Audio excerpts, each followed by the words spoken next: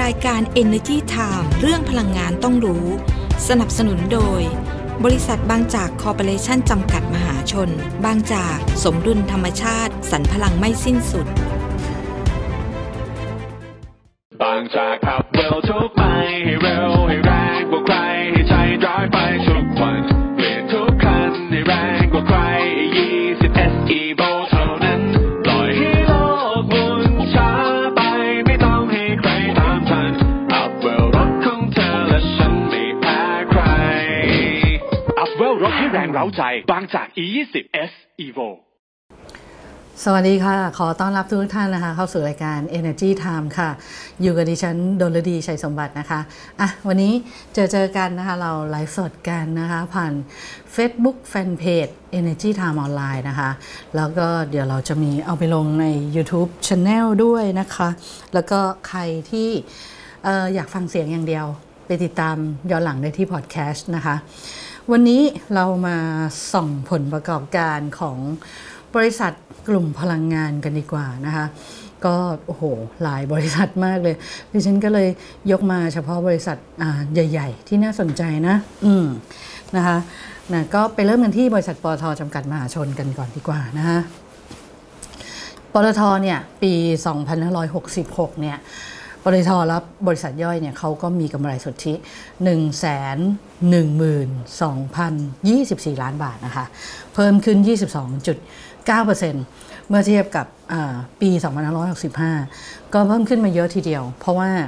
มีการเพิ่มประสิทธิภาพกระบวนการผลิตแล้วก็ลดค่าใช้จ่ายในการดำเนินงานได้เป็นจำนวนมากเลยนะแต่ว่าก็มีผลขาดทุนจากตราสารอนุพันธ์เพื่อป้องกันความเสี่ยงราคาสินค้าโภคภัณฑ์ลดลงด้วยแล้วก็มีกำไรจากอัตราแลกเปลี่ยนนะคะเพิ่มขึ้นจากค่าเงินบาทที่แข็งค่าขึ้นด้วยทีนี้มาดูปี2566เนี่ยปตท.เขาทำอะไรไปบ้างนะคะที่ทำให้บริษัทมันเติบโตขนาดนี้เขามีการพัฒนาธุรกิจพลังงานแห่งอนาคตเนาะ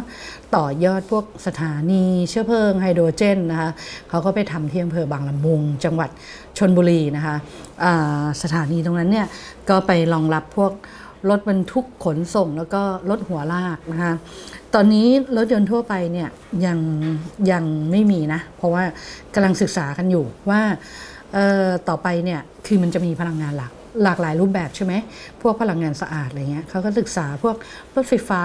ตอนนี้บ้านเราเนี่ยโหคนจดทะเบียนเยอะมากคนใช้รถไฟฟ้าเยอะมากนะคะแล้วก็ไฮโดรเจนเนี่ยก็เป็นพลังงานสะอาดนะคะอีกทางเรื่องหนึ่งที่ทั่วโลกเลยกำลังศึกษาว่า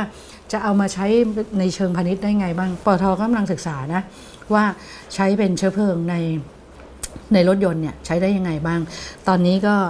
รองรับพวกรถบรรทุกขนส่งกับพวกรถหัวลากอยู่นะคะแล้วก็ปีที่ผ่านมาเนี่ยก็มีการจัดตั้งโรงงาน Envigotion เพื่อผลิตชุดแบตเตอรี่ด้วยร่วมกับKYMCO Group นะคะก็จัดตั้ง Ionix นะคะแล้วก็ขายมอเตอร์ไซค์ไฟฟ้า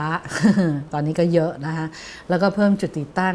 EV Charging Station แบรนด์ On Ion ด้วยนะเอาให้ครอบคลุมทั้งประเทศเลยนะคะส่วนธุรกิจใหม่ที่ไกลกว่าพลังงาน NRPT เขาก็มีการเปิดตัว Pan and Bean ประเทศไทยนะคะโรงงานรับจ้างผลิตโปรตีนพืช 100% ที่ได้รับมาตรฐานความปลอดภัยทางอาหารระดับโลก BRCGS Plant-Based นะคะที่แรกแล้วก็ใหญ่ที่สุดในภูมิภาคเอเชียแปซิฟิกด้วยแล้วยังมี Innobic Nutrition ด้วยนะเปิดตัวผลิตภัณฑ์อาหารเสริม ออกมาอีกแล้วเพื่อสุขภาพที่ดีของคนไทยนะคะส่วนธุรกิจด้านโลจิสติกส์เองเนี่ยก็มีการเปิดการขนส่งสินค้าทางรางเส้นทางไทยลาวจีนนะคะเชื่อมโยงระบบขนส่งไทยแล้วก็ภูมิภาคอาเซียนด้วยนะคะนี่นั่งอ่านข่าวแป๊บหนึ่งเนาะมีคนเข้ามาในไลฟ์สดหลายท่านเลยนะคะสวัสดีค่ะคุณกัญญา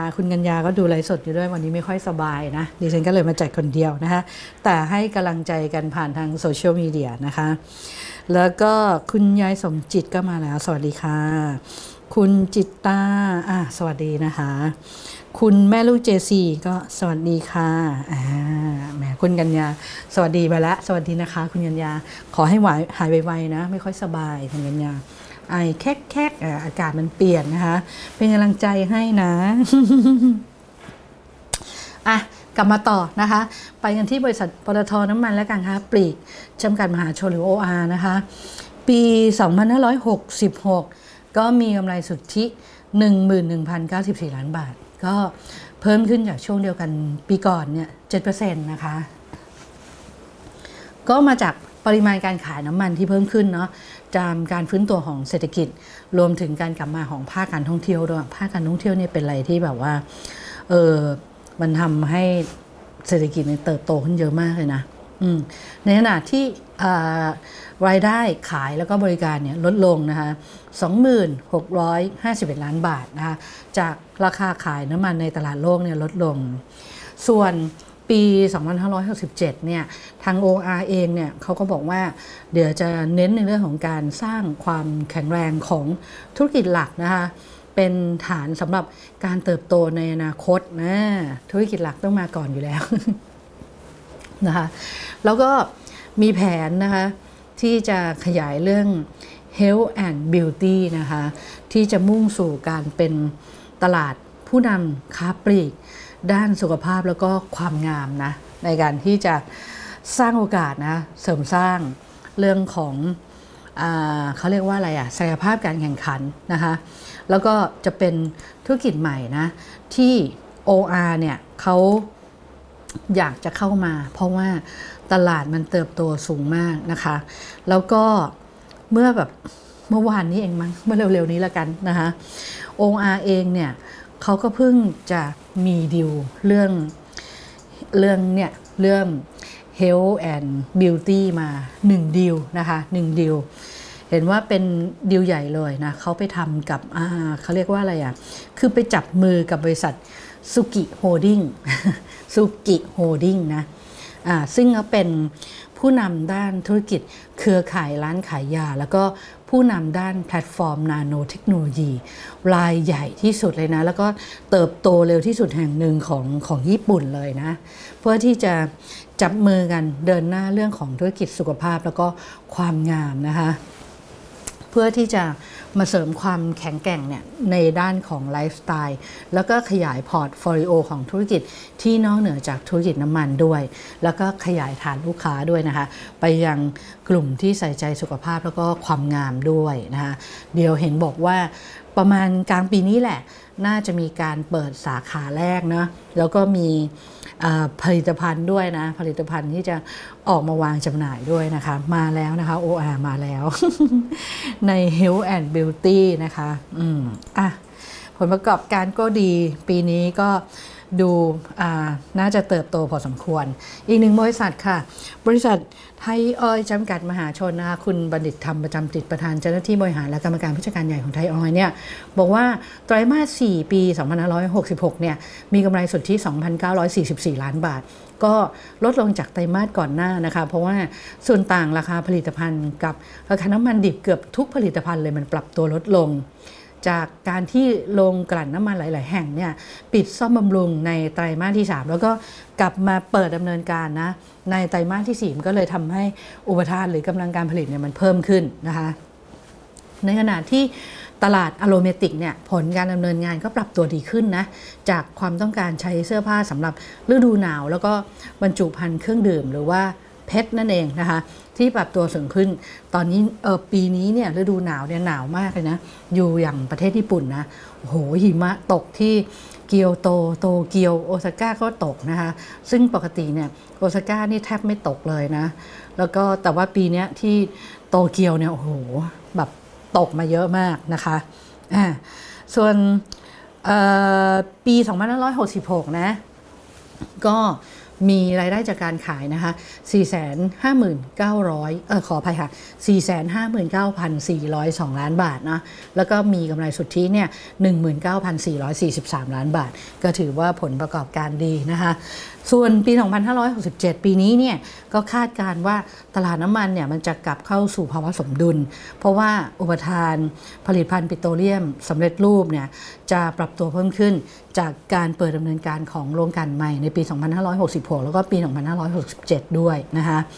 ส่วนธุรกิจโรงกลั่นเนี่ยก็ยังได้รับแรงหนุนจากปริมาณผลิตภัณฑ์ปิโตรเลียมสำเร็จรูปคงคลังนะคะโดยเฉพาะน้ำมันดีเซลแล้วก็น้ำมันอากาศยานที่ยังอยู่ในระดับต่ำกว่าค่าเฉลี่ย 5 ปีนะแล้วก็ความไม่แน่นอนของการเปิดดำเนินการโรงกลั่นขนาดใหญ่ส่วนธุรกิจอะโรเมติกนะคะก็มีแนวโน้มฟื้นตัวขึ้นหลังจากที่อุปทานโรงกลั่นเนี่ยมีแนวโน้มน้อยกว่าอุปสงค์ที่เติบโตขึ้นนั่นเองนะคะก็คือซัพพลายน้อยกว่าดีมานด์นั่นเองนะคะส่วนธุรกิจน้ำมันหล่อลื่นพื้นฐานเนี่ยแนวโน้มก็จะอ่อนตัวลงจากปีที่แล้วเนี่ยเล็กน้อยนะคะมาดูอีกหนึ่งบริษัทนะคะก่อนไปดูอีกหนึ่งบริษัทแวะกลับเข้ามาทักเพื่อนๆในไลฟ์สดดีกว่านะคะเข้ามากันอีกหลายคนแล้วนะคะขอบคุณมากนะคะที่เข้ามาติดตามรับชมกันนะสวัสดีคุณสุจิตาสุนะคะ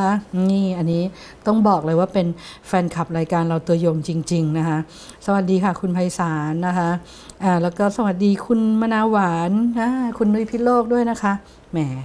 ทีมนี้เขาเรียกว่าเป็นทีมที่เป็นแฟนพันธุ์แท้จริงๆนะคะขอบคุณมากๆเลยนะคะติดตามมันต่อไปเรื่อยๆนะคะ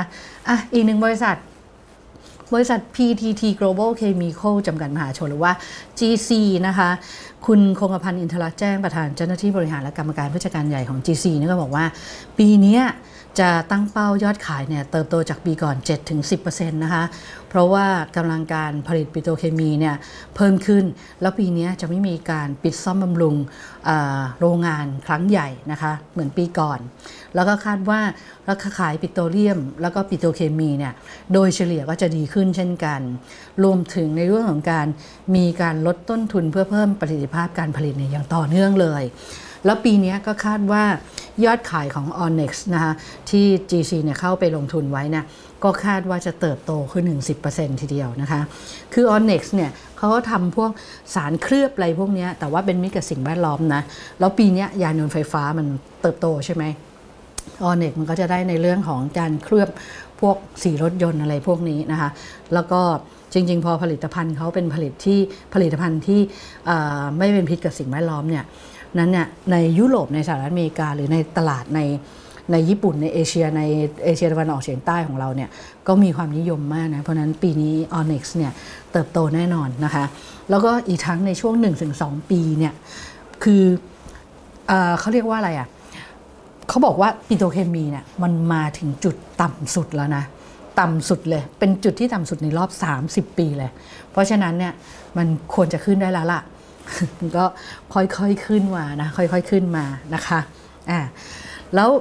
ปีนี้เนี่ยทาง GC เองเนี่ยเพื่อที่ให้สอดคล้องกับเรื่องของทิศทางของโลกเทรนด์ของโลกซึ่ง GC ก็ทำมาตลอดนะเรื่องของการดูแลผลกระทบด้านสิ่งแวดล้อมเนี่ยการลดภาวะโลกร้อนนะคะเขาก็พยายามที่จะเติบโตนะในธุรกิจที่เกี่ยวกับ High Value Low Carbon นะคะมุ่งสร้างธุรกิจต่อเนื่องแล้วก็ธุรกิจที่ไม่ใช่ Core Business ของเขานะคะก็จะหาพันธมิตรเข้ามาในการพัฒนาแล้วก็เสริมสร้างความแข็งแกร่งแล้วก็มีการศึกษาธุรกิจใหม่เกี่ยวกับไฮโดรคาร์บอนด้วยนะพวกแบบเทคโนโลยีดักจับได้กักเก็บคาร์บอนไดออกไซด์อะไรพวกนี้นะคะแล้วก็ศึกษาหาแนวทางในเรื่องของการปรับปรุงเพิ่มประสิทธิภาพในระบบดักจับจัดเก็บก๊าซคาร์บอนไดออกไซด์ให้เหมาะสมสำหรับกระบวนการผลิตไฮโดรเจนด้วยนะคะแล้วปีนี้เหมือนเดิมนะยังเดินหน้ากลยุทธ์3 สเต็ปนะก็จะมี Step Change Step Up Step Out Step Up นะคะ3 สเต็ป Step Change เนี่ยคือสร้างรากฐานให้แข็งนะสำหรับในการที่จะเป็นฐานการขยายให้เติบโตมากขึ้น Step Out ก็คือสร้างโอกาสใหม่ๆในการที่จะเติบโตแล้วก็ดูแลเรื่องต้นทุนของ Onyx แล้วก็ขยายตลาดพวกผลิตภัณฑ์พลาสติกชีวภาพและผลิตภัณฑ์เพื่อความยั่งยืนนะคะ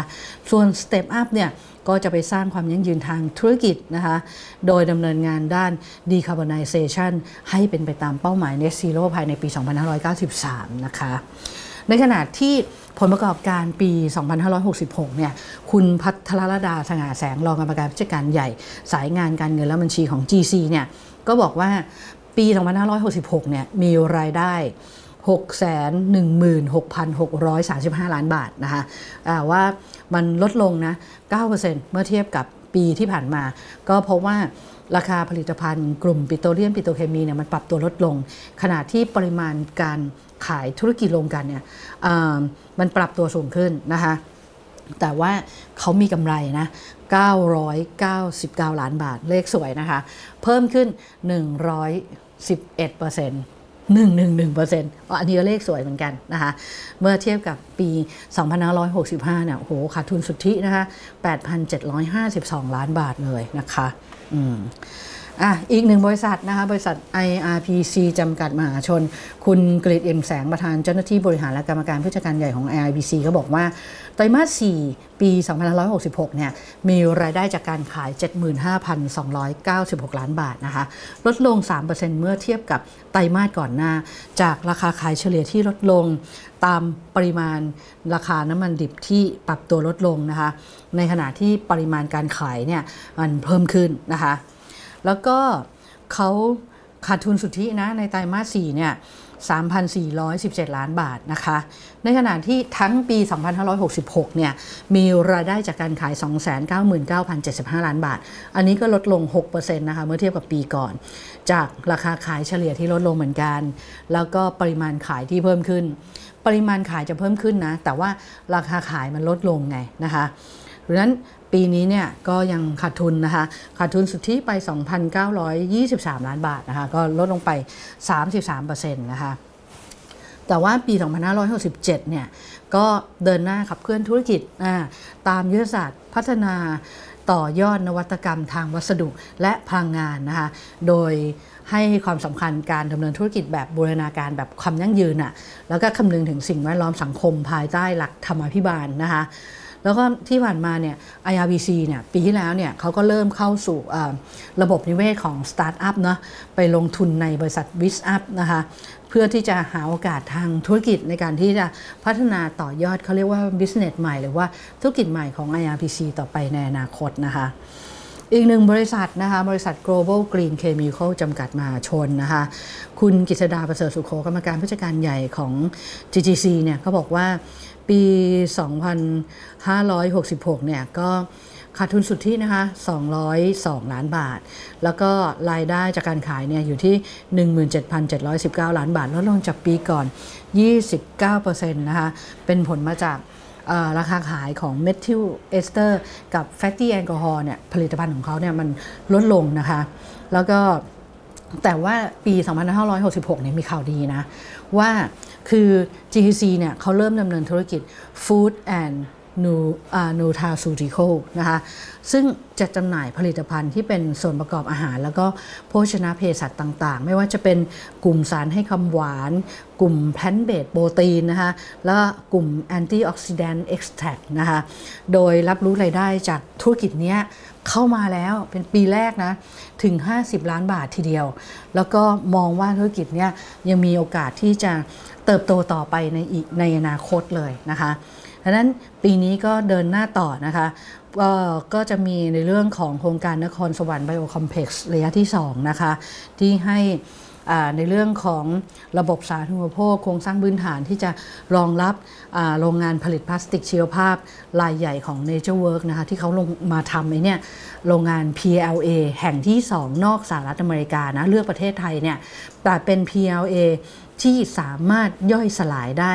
ในธรรมชาตินะคะแล้วบ้านเราก็มีวัตถุดิบหลากหลายมากเลยให้เขาเลือกใช้นะคะซึ่งตอนนี้โรงงานกำลังก่อสร้างอยู่เดี๋ยวจะแล้วเสร็จปี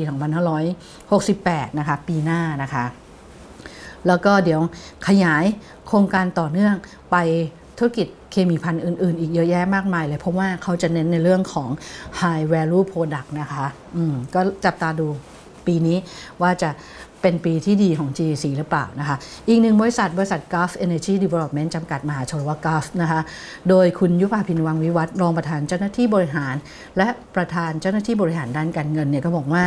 ปี 2566 เนี่ยมีรายได้รวม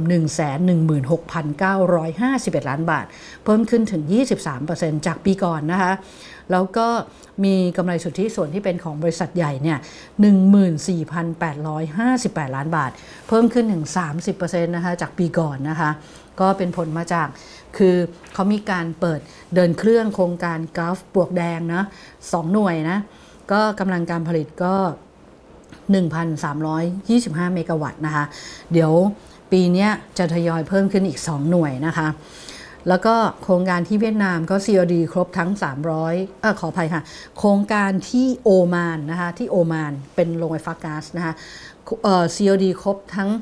326เมกะวัตต์แล้วก็โครงการโรงไฟฟ้าพลังงานลม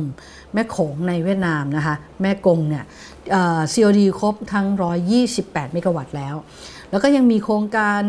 พลังงานแสงอาทิตย์ที่ติดตั้งบนหลังคาด้วยก็ COD ไปแล้ว110เมกะวัตต์นะคะแล้วก็ยังมีโครงการ SPP 12โครงการก็ผลประกอบการดีขึ้นนะคะโครงการพลังงานลมอีก3โครงการที่อยู่ภายใต้กลุ่มกัฟกันกุลคอร์ปอเรชันเนี่ยก็รับรู้ส่วนแบ่งของกำไรเนี่ยมากขึ้นนะคะเพราะฉะนั้นเนี่ยผลประกอบการดีแน่นอนนะคะส่วนปี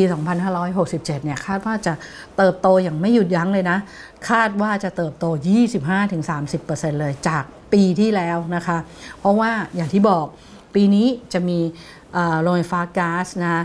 COD อีก2หน่วยนะหน่วยที่3หน่วยที่4นะคะอีก 1,325 เมกะวัตต์กำหนด COD เนี่ยเดือนมีนาคมหน่วยที่3นะแล้วก็หน่วยที่4เนี่ยเดือนตุลาคมปีนี้แหละนะคะแล้วก็ COD โรงไฟฟ้าก๊าซขีดกองนะคะหน่วยที่1มาแล้วกำลังการผลิตติดตั้งเนาะ770เมกะวัตต์ก็จะ COD เดือนมีนาคมนี้นะคะแล้วก็ยังมีโครงการอื่นๆที่เพิ่มขึ้นอีกเยอะแยะมากมายเลยโหเพราะนั้นตั้งเป้าแบบ 25-30% นี่ก็ดูแล้วเนี่ยไม่น่าจะพลาดเป้านะคะ